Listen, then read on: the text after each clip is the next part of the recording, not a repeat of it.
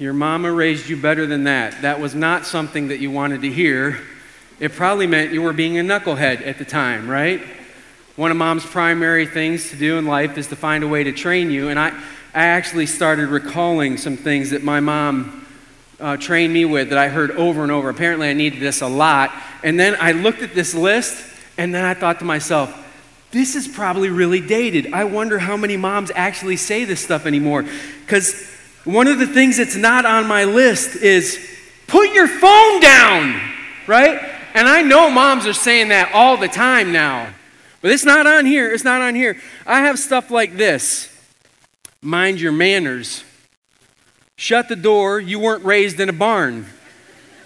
I was kind of raised in a barn, and I never understood this because we always shut the doors. The animals would get out. It was very confusing to me.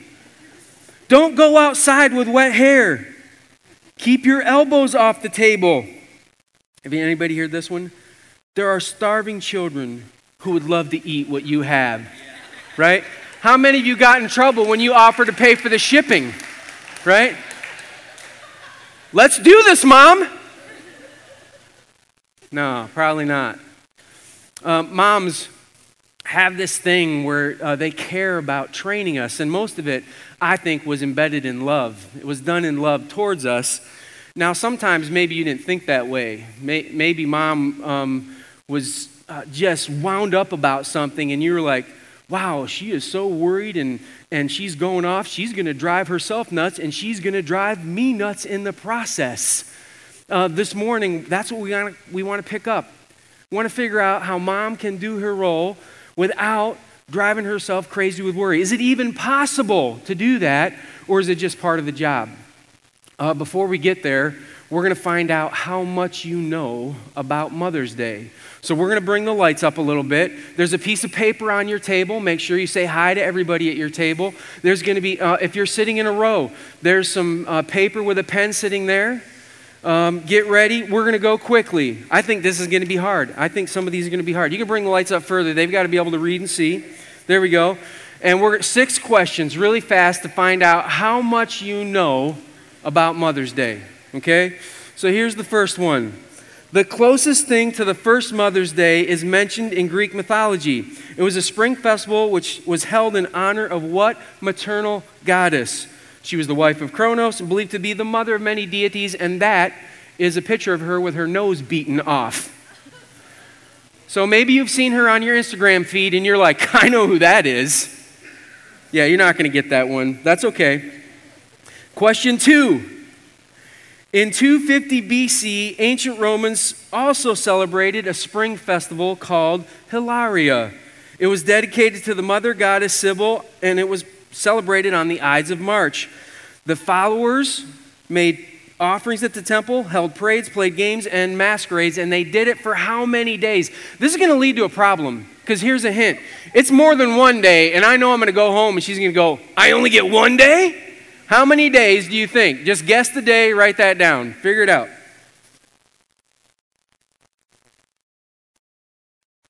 All right. Number 3. Who is the woman rumored to be behind the modern day Mother's Day celebration on May 2nd, the second Sunday of May? I gave you a hint up there. She didn't have kids herself, but she did it in honor of her own mom. Who is that? Ooh. Yeah, I told you this was going to be hard. Okay, number 4. Having tirelessly campaigned for Mother's Day, on May 8th, 1914, what president signed a joint resolution designating the second Sunday in May as Mother's Day?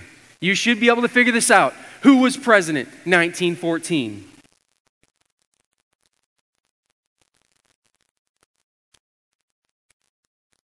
Okay, question 5. A quarter of all purchases of this gift are purchased on this holiday. What gift? For the whole year, a quarter of them are made on this day. What are people buying? Ooh. And number 6. In the U.S., just in the U.S., how many phone calls are made to moms on Mother's Day? Yeah. Come on, give it a shot. Come up with something.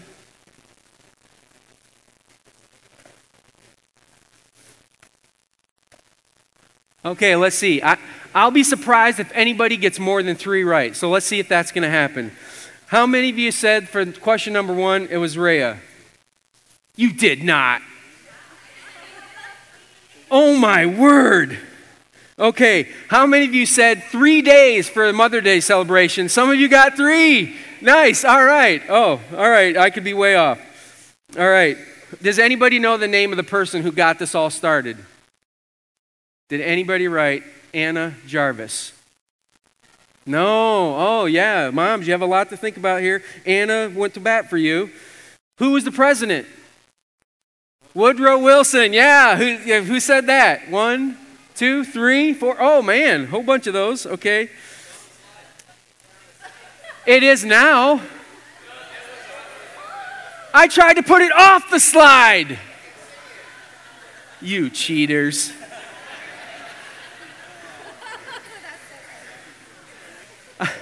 We've got to make that correction. What do you think the gift is? Flowers. Yeah, absolutely. It's flowers. How many phone calls? 200 million? 500 million? 122 million phone calls are made on this day for moms. Anybody get more than 3 right? What? No. Nice try. All right. Hey, that was hard. We knew that was going to be hard. Why don't we take the lights down and we'll get started? Interesting mom facts. Thank you, Anna Jarvis, who said tirelessly campaigning or nagging doesn't get things done. I'm just saying. So anyway, I'm Tracy Blair's wife, and I get the privilege each Mother's Day to come and share a little bit about my heart with you. So we started this morning with mom quotes and some trivia just to convey that moms actually do play a pretty important role in our lives. So moms, mothers, mamas, grandmas, guardians, you fill so many spaces, raising us, teaching us, guiding us, and caring for us. And some moms are great at it. They love creating memories, playing games, showing up to your activities, feeding lots of hungry friends, encouraging kids, and making endless dinners around the table at supper time. For others, life with mom was a struggle.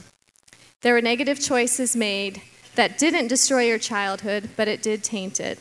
And for others, Mother's Day stirs up an ache due to maybe neglect or criticism, broken promises, addictions, comparison to another sibling, or just plain silence. For you, Mother's Day just stinks. Could be that for some of you, the picture of mom right now is somebody who doesn't recognize you, or your mom may have gone on to be with Jesus, and so there's another ache in your heart. The only common thread when you use the word mom is that people have memories. It stirs up emotions of some kind. It's unknown what that is for you, and we understand when you talk to this large of a group, it could be anything. So we'd like to start by just praying. We'd like to see if God would be present with us, because we're going to talk about some stuff, and it's hard to know how that lands for you, and we're just going to ask that God steers that wherever he needs to this morning. So would you join me with prayer? God, there is an emotional stir that happens in us when we think of mom, and you're the one who knows the backstories of everybody here. You're the one who understands the emotions that get stirred, and so we just ask that you would be present with us, that you would take what we've prepared and you would use it for your kingdom however you can. I ask that you would bend it to people's situation in their lives, help them to hear the peace that they absolutely need to hear this morning, and well, I hope it'll just honor you. We ask that all in Jesus' name. Amen. So moms come in all shapes and sizes. They face all kinds of choices day after day, moment by moment. Many of those choices they're not sure what to do with. And most moms that I know are stressed, busy, overwhelmed, clock-chasing, quick-praying, traffic-facing, self-sacrificing, and exhausted. My young moms' friends' minds are blurred with early mornings and late-night feedings, endless laundry, rereading familiar books over and over, chefing multiple times a day, motivating kids to get out of the door on time, making and keeping doctor appointments, playing on the floor with yesterday's crumbs and cleaning up flu remains. Some moms are at a stage like me where they miss all this stuff, and you wonder if they need counseling. They do. No. No, they don't. The activity of watching children grow and providing guidance is meaningful, and it's actually God's design. Proverbs 22:6 tells us to train up a child, and Deuteronomy 6 says to teach God's truth to our children when we sit, when we walk, when we lie down, and when we rise. In other words, all the time. So we do. We try to figure out social norms with them and teach them things like sitting down, being quiet, studying, and memorizing. We celebrate their victories and good choices. We walk with them as they make and lose friends. We coach them as they get picked on or scold them when they do the picking. We point out wise and unwise responses both to and from friends and teachers, coaches, and authority figures. We speak into their lives in times of loneliness and try to help them navigate cliques. We deal with things that we were never even taught, at least for me, like navigating public social media and in the online world. We help them sort through status and power and how they see themselves and how they read that others see them and where really to find their value. And every child is different. Some do well, some bounce around, and some make choices with consequences that make your heart ache. Some end up alone in their room.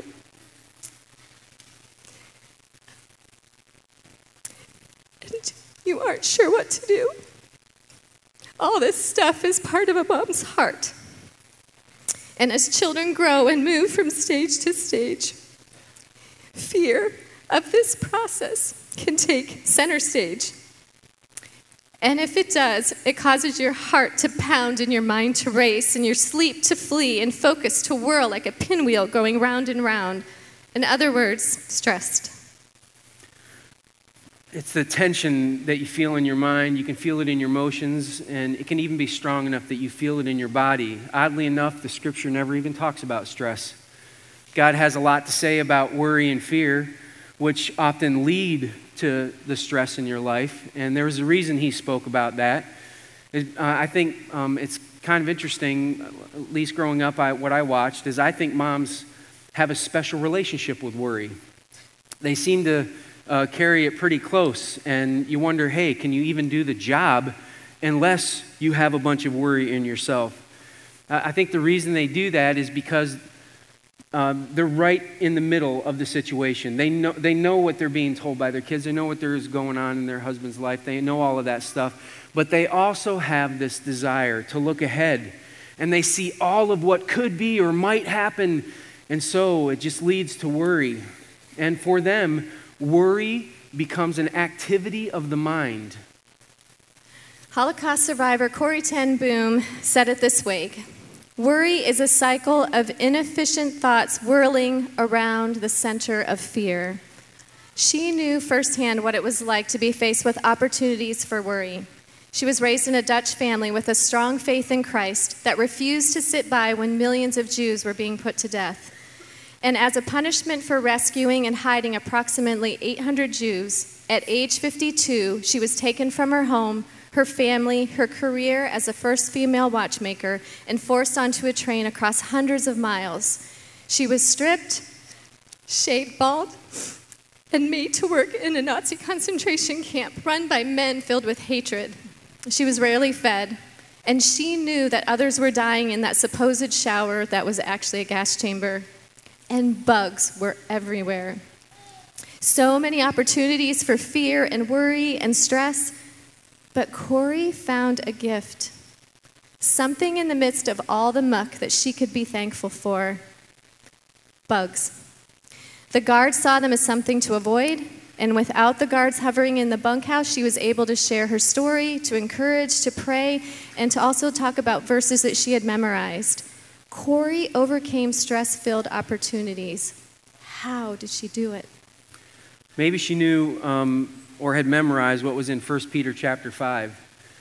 There's actually a section of scripture here where Peter's addressing church leaders, but in the middle of verse 5, he changes gears, and he starts speaking to everybody, and he says this, starting in the middle of verse 5. He says, all of you Clothe yourselves with humility toward one another, because God opposes the proud, but shows favor to the humble. He just quotes a proverb. Then he says in verse 6, humble yourselves, therefore, under God's mighty hand, that he may lift you up in due time. Then he says, cast all your anxiety on him, because he cares for you. Interesting to note, he doesn't start with casting your anxiety. He starts with clothing yourself. Now, you might think that that means putting something on, but that's not what this particular word is for. He's talking to Jews who are spread all around the Roman Empire. And around the Roman Empire, people wore tunics. And they wore different tunics to tell people what status or class that they were associated with. If you wore a short tunic, you were a worker. You had to have room to move and bend and that sort of thing. If you were really wealthy, you had one that was really long to the ground and it was draped over your arm, making it fairly obvious to anybody who saw you, I can't possibly work. I've got to hold up my own clothes, right? But both of those, this word would have been associated with, but not simply just putting something on. It was this process. Even when you were a worker with a tunic, when you went to do some hard work, you would take and you would pull up that tunic a little higher and you would tuck it in your belt. And if you had to walk that big one that was really long, you would put that up and you would secure that in the belt that you had. And that's what this word is. It was talking about securing up the stuff that you would tuck in so that you could then do something. And this is what Peter's kind of handing to the people there. He's saying, I want you to secure to yourself humility. I want you to find a way to understand that God's greater than you, that you're lower than others, that you have a proper place in all of this so that when you go to cast your cares, you can do it, which is a little odd, right? Why is it that he's bringing humility up? And he does it 3 times. He brings up that word before he ever gets to casting the care. It could be that part of the problem, the reason that we can't allow God to carry something, that we can't cast it away, is we've got a little pride issue. We think we could do better. We could see better. We know the outcome more. We're closer. We care more. All of that kind of stuff could happen for us. And so pride gets in the way. Now I want to be really careful here. I'm not trying to be callous and cold to moms this morning. I have enough problems. I don't need to get that started, right? You carry enough. The goal here is not to find a way to put some baggage on you where you feel guilty about being prideful, about worrying. That's not the point. The point is you do carry enough, and God would like to come to you and see you unload that. And the only way that can happen is if you see things the way God sees things. And God would say, listen, I would like you to rest. And so part of this process is going to be you dealing with some humbleness in the situation. I find myself in the camp of carrying things more often than I wish. I'd like to say, Tracy, humble yourself, think about God first, think about others first, and then you can cast all the stress on him because he cares for you. But honestly, it's more comfortable to keep it close because I know it. And when I hold it, Peter actually says that I am divided. I'm fractured. Because that word of anxiety or cares or whatever term is used in your scripture is actually divided or separated from the whole. You're fractured into parts. So carrying worry or stress or fear actually fractures us. I'm not able to be whole. I'm not wholly present. I'm not wholly engaged. I'm not wholly caring. But I have adult children making adult decisions that tug at my heart. But decisions cause consequences. What if I don't pray the right way? What if I don't cast the right way? What if I don't care the right way? I found that a lot of messed up things starts with buts, and I get stuck in those buts.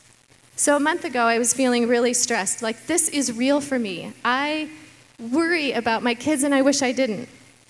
And there was something going on in our family, and I had prayed, and I had asked God, what did he want me to do? And it was silent. So after enough, I decided I'm going out to the woods and I'm just going to rumble with you, God. We're just going to get through this. I sat for a while, nothing. I sat again for a while, and if any of you know me, know that I can't sit still very long. So I finally got up and I started tugging at these old dead vines that were hanging up that had been choking out the trees. Blair had cut them down the year before, and his dad had told him, oh, when they get dry, they'll fall off. And it had been a year and they still were there. So I'm grabbing the vines, and some fell down with a vengeance, and stuff was flying all over my head and my body. And then other vines were just coming down by themselves, and others were bringing other vines with them. And then some I couldn't reach, or they were just plain stuck. So I got closer to the tree just to see what was going on, and in the bark's edges, in between them, were tiny dried vines that were going up. And if I really wanted to clean this tree, I'd have to clean all of that out too. But they were dead. They weren't going anywhere. And then God broke the silence, and he said to me, sometimes dead things hang on. And I knew he was talking about my worry, or my cares and my anxiety. They hang on, fear and worry cling, and then stress gets embedded in me. It's not productive, it's dead. It just sits there, and it's stuck in me. And when my children, who are now adults, make choices, a shoot of worry comes out. And if I dwell there, it grows and grows into a life-choking vine. And even when God prunes that branch back, there are marks left in me. Easy patterns to go back to. And that's why he asks us to cast off that anxiety as soon as it raises its ugly head. He wants to cut it off before it becomes a pattern and leaves marks in our lives. And only he can do that. So having heard God say, dead things hang on, I asked, so what do you want from me? And he whispered, deny yourself and take up your cross. What?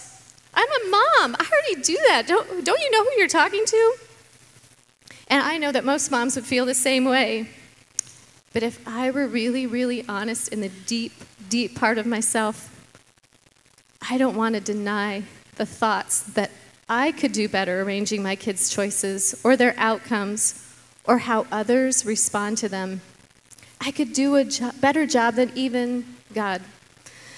I'm like the kid sitting in the class, hand raised in the air, waving it back and forth, saying, God, pick me. I know what to do. I've got the answer. Do it my way. And instead, he wants me to drop my hand, put away my answers, put away my worry, my cares, put on humility, and reach out for his hand, palm up, ready to accept his time, his way, his care, his promises. The best care ever. God was asking for my underlying pride of, I know, to become humility of, you know, and deny me. What God brought to Tracy's mind that day was actually something out of Matthew chapter 16. And oddly enough, it was something that Jesus spoke to Peter. It's 16:24. He says this, whoever wants to be my disciple must deny themselves, take up their cross, and follow me. Peter had just found out that Jesus was going to die. Jesus had just informed him, hey, I'm going to die. And Peter didn't like this. He didn't like what he was hearing. And so he pushed back against Jesus. He's like, don't talk that way. And Jesus was responding back and saying, listen, if you want to be a follower of me, the first thing you're going to have to do is deny yourself, which is really, it's humility once again. You're going to have to deny yourself. Now, what Jesus doesn't say here and what Peter doesn't say in his section of Scripture is that when he says, I want you to deny yourself, it's not that you'll never have the thought again. I think that's sometimes why we think, I can't cast my anxiety onto God. I keep thinking about it. Well, yeah, the thought's going to keep coming to your mind. But the answer is, I'm going to deny myself that. I'm not going to decide to sit in it. I'm going to keep giving that back to God.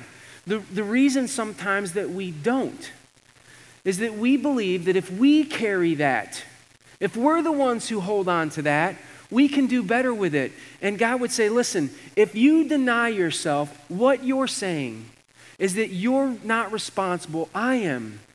What you're saying is you're not going to carry this. I am. Sure, it's going to come to your mind, but do you really think this thing that's outside of your control is better off with you holding it?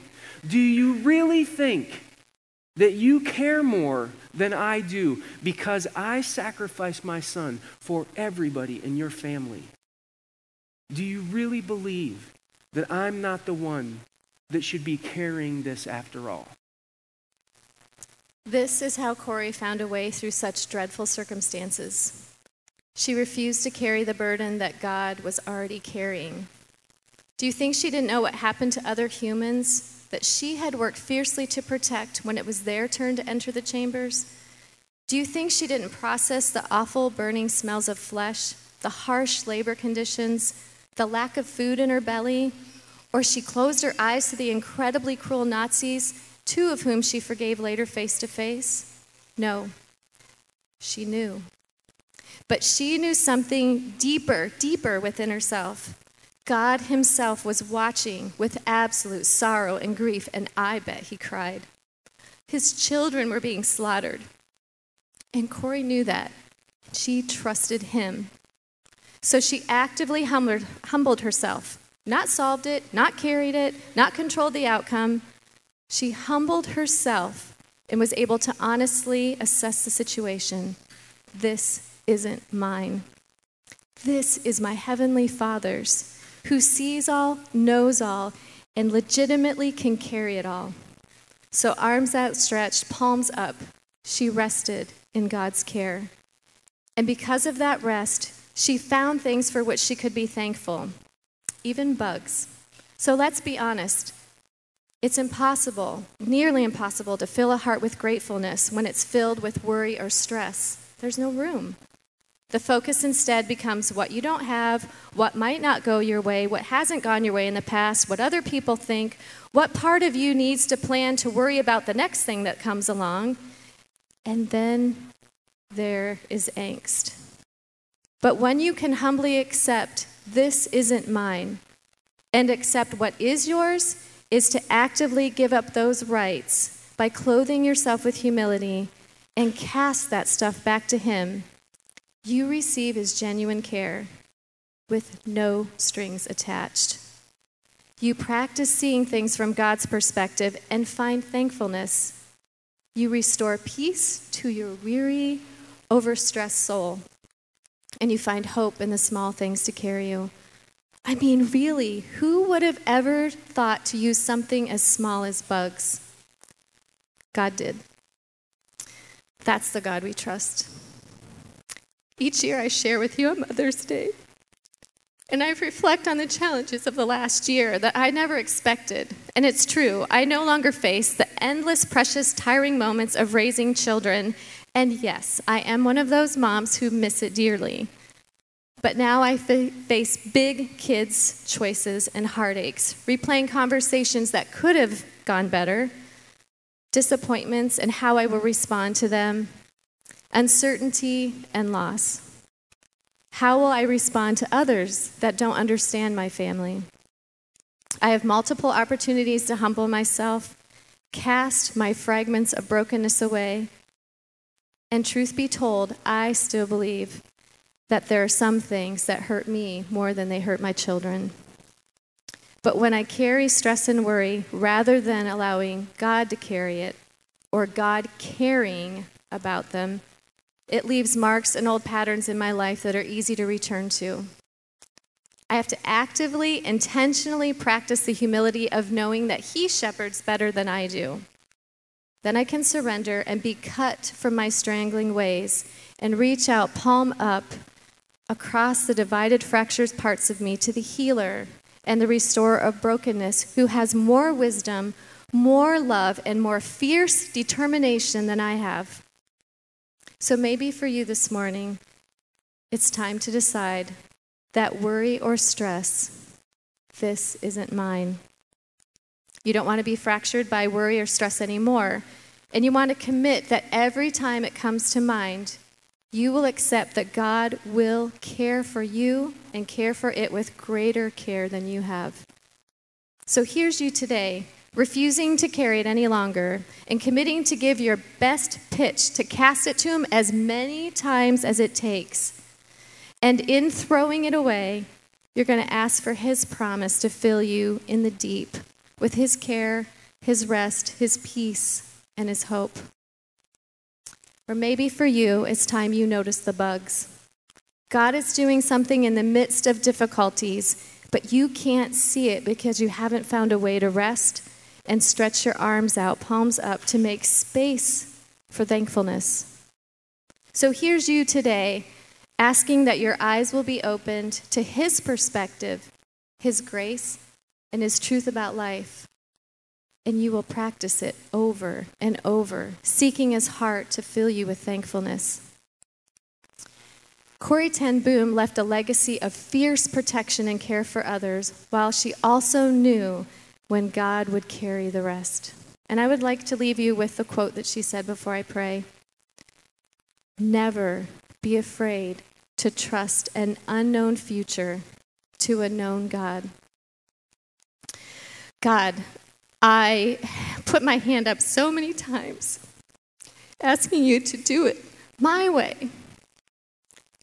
And I thank you for these truths that you reveal, to deny myself and take up my cross and follow you, to let go of the fear and the worry, because it creates fracturedness in us, or in me. So I just ask this morning, as your spirit moves throughout the room, that you will tap on hearts to tell them where their worry or stress or fear is bottled up within them, and that they would begin to make choices, intentional choices, to humble themselves, to gird it up, to tuck it in, to get ready to run with you, to get ready to walk with you in whatever battle they face.